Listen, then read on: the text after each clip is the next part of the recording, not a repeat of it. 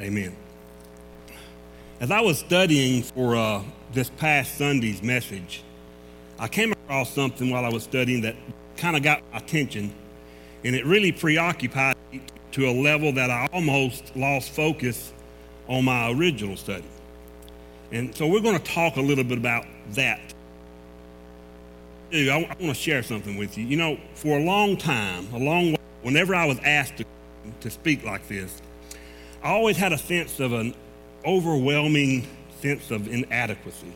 And you know, I would think to myself, you know, how can I get up there and talk about a subject that I haven't mastered? How can I talk to folks about things that I'm good at? And so, you know, I shared that with some of the pastor friends on Monday, and they all told me the same thing. And they said, well, you know, Keith, if that was really a requirement, then none of us could really talk about anything. And I know they're right. I know they're right. But still, they are some things, some themes, always feel unqualified to speak on. And tonight is one of them. Yet, you know, there's always a yet or a but. Yet, some things I believe are so important that we dare not leave them out. Now, so that brings us to our thoughts for tonight. And I say thoughts because that's what it really is. It's just some thoughts. Now, I know that all of you came here with bated breath, with great anticipation, expecting an hour-long sermon. Well, you're going to be disappointed. That's not what this is. Now, one day, with the Lord's help, that I might develop this into a real sermon, but it's not there yet. So what you're getting tonight is just some preliminary thoughts. And to be honest with you, these thoughts are not even that well organized. But I would start with a question. And the question, it is a question that I have already asked myself. Do you have a passion for lost souls? Now, I'm not talking about a general concern.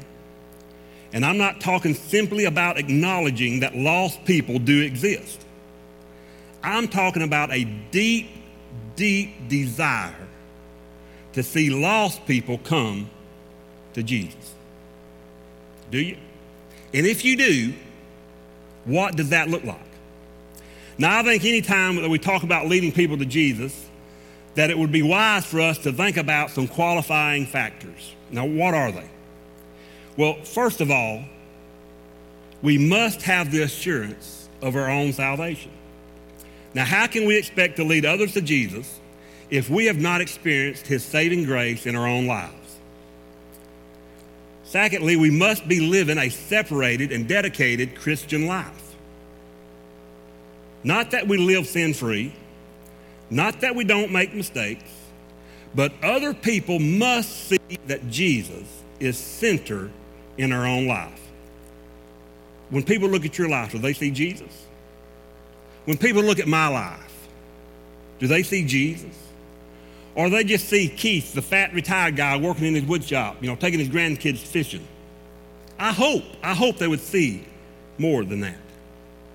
And thirdly, we must rely on the anointing of the Holy Spirit. Now, if we are to lead others to Jesus, we must do it within the framework of the Holy Spirit. If we try it without that anointing and we get in the flesh, then we're probably, well, not probably, then we're going to, absolutely, we're going to mess it up. Now, I think those three things are all things that we could agree on as being fundamental in the ministry of witnessing to other people. But there's more to it than that. There is something else that we all need. In fact, it is something that we must have if we are to be effective soul winners. And that is really what I would like to talk about in the time that we have left. But first, let's read our scripture. Our scripture is found in Matthew chapter 9, starting with verse 35, and we'll read through, I believe, verse 38. Matthew chapter 9.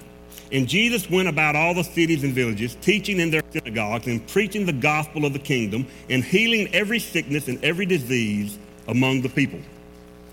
But when he saw the multitudes, he was moved with compassion on them, because they fainted and were scattered abroad as sheep having no shepherd. Then saith he unto his disciples, the harvest is truly plenteous. I can't pronounce that right. But the laborers are few. Pray ye therefore the Lord of the harvest, that he will send forth laborers into the harvest. Now, when was the last time? When was the last time?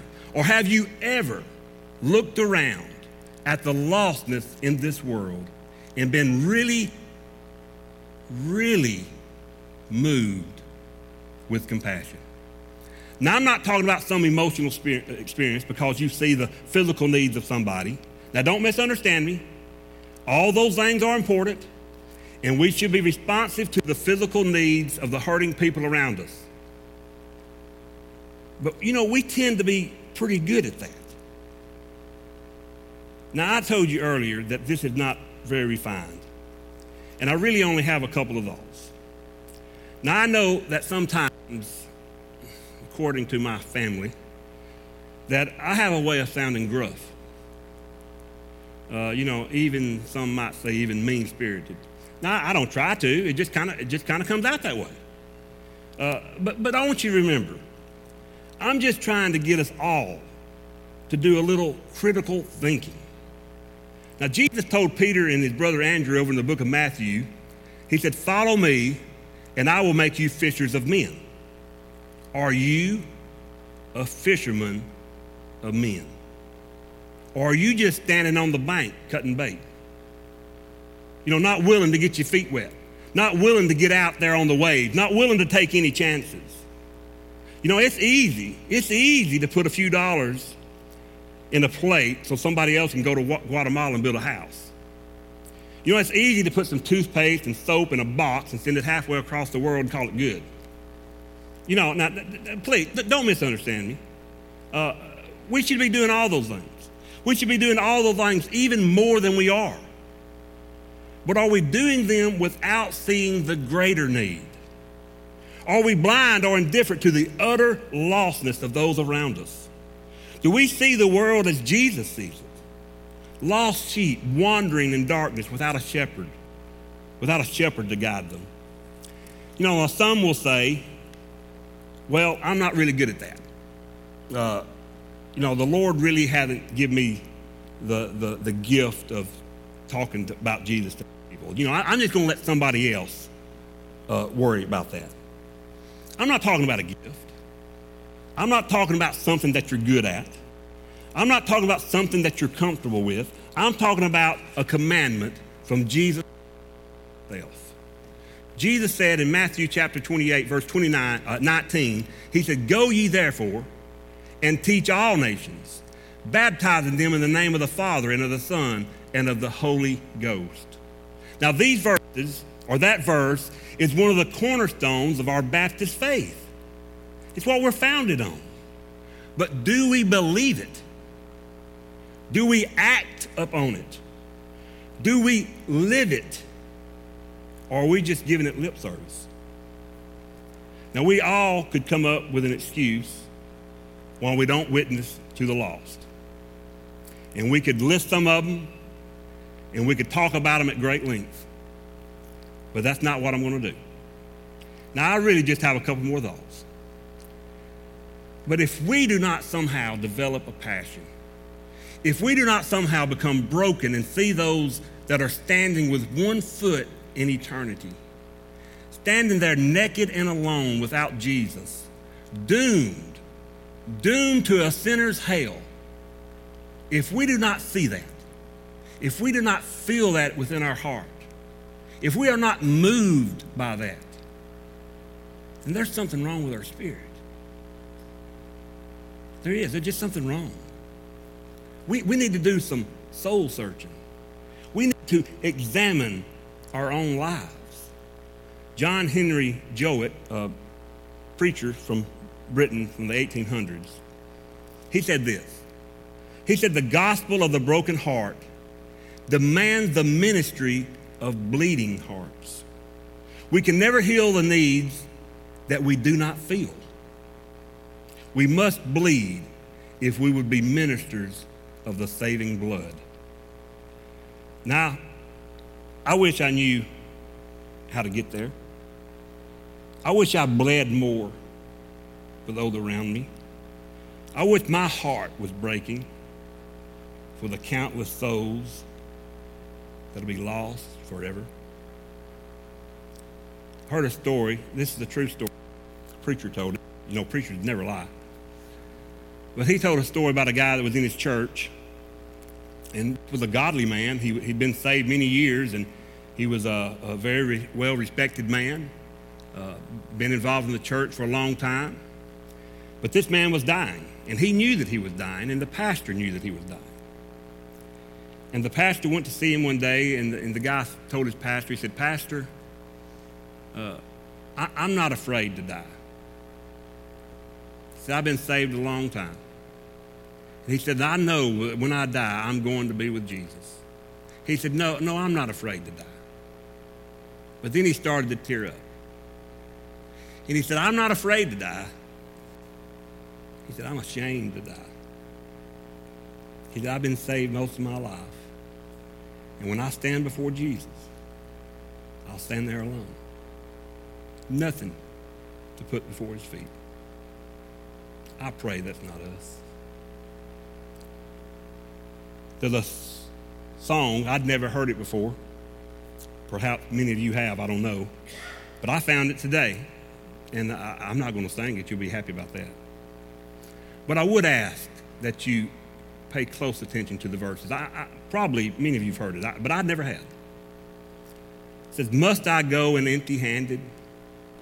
Thus my dear Redeemer meet? Not one day of service give him? Lay no trophy at his feet? Must I go in empty-handed? Must I meet my Savior so? Not one soul with him, not one soul with which to greet him. Must I empty-handed go? Not at death I shrink nor falter, for my Savior saves me now. But to meet him empty-handed, thought of that now clouds my brow. Oh, the years of sinning wasted, could I but recall them now, I would give them to my Savior. To his will I'd gladly bow. O ye saints, arouse, be earnest. Up and work while yet 'tis day. Ere the night of dark death overtake thee, strive for souls while still you may.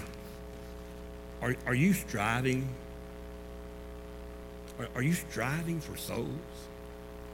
Or are you just muddling through life, content with your own salvation? Everyone in this building that has been born again is a product of somebody else's effort.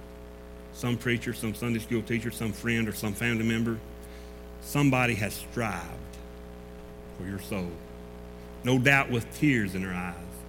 They strived for your soul. Are you striving for souls? 50 years from now, none of us will be here. 25 years from now, most of us will not be here. Next year, some of us might not be here. But one thing is sure. One day, we will all stand before the one who poured out his blood, to the one who died on the cross, not just for you, not just for me, but for all mankind. Now, are we going to meet him empty-handed? Or are we going to carry somebody with us? Now, that's just some thoughts. Just some thoughts, folks. And I don't have anything else. And if anybody got anything they'd like to say, now would be a good time to say it, I guess. I know that was a short thing, and it was kind of a spur-of-the-moment thing for me also. But if not, nobody got anything, I'm going to ask Brother Charlie, Uncle Charlie, to dismiss us.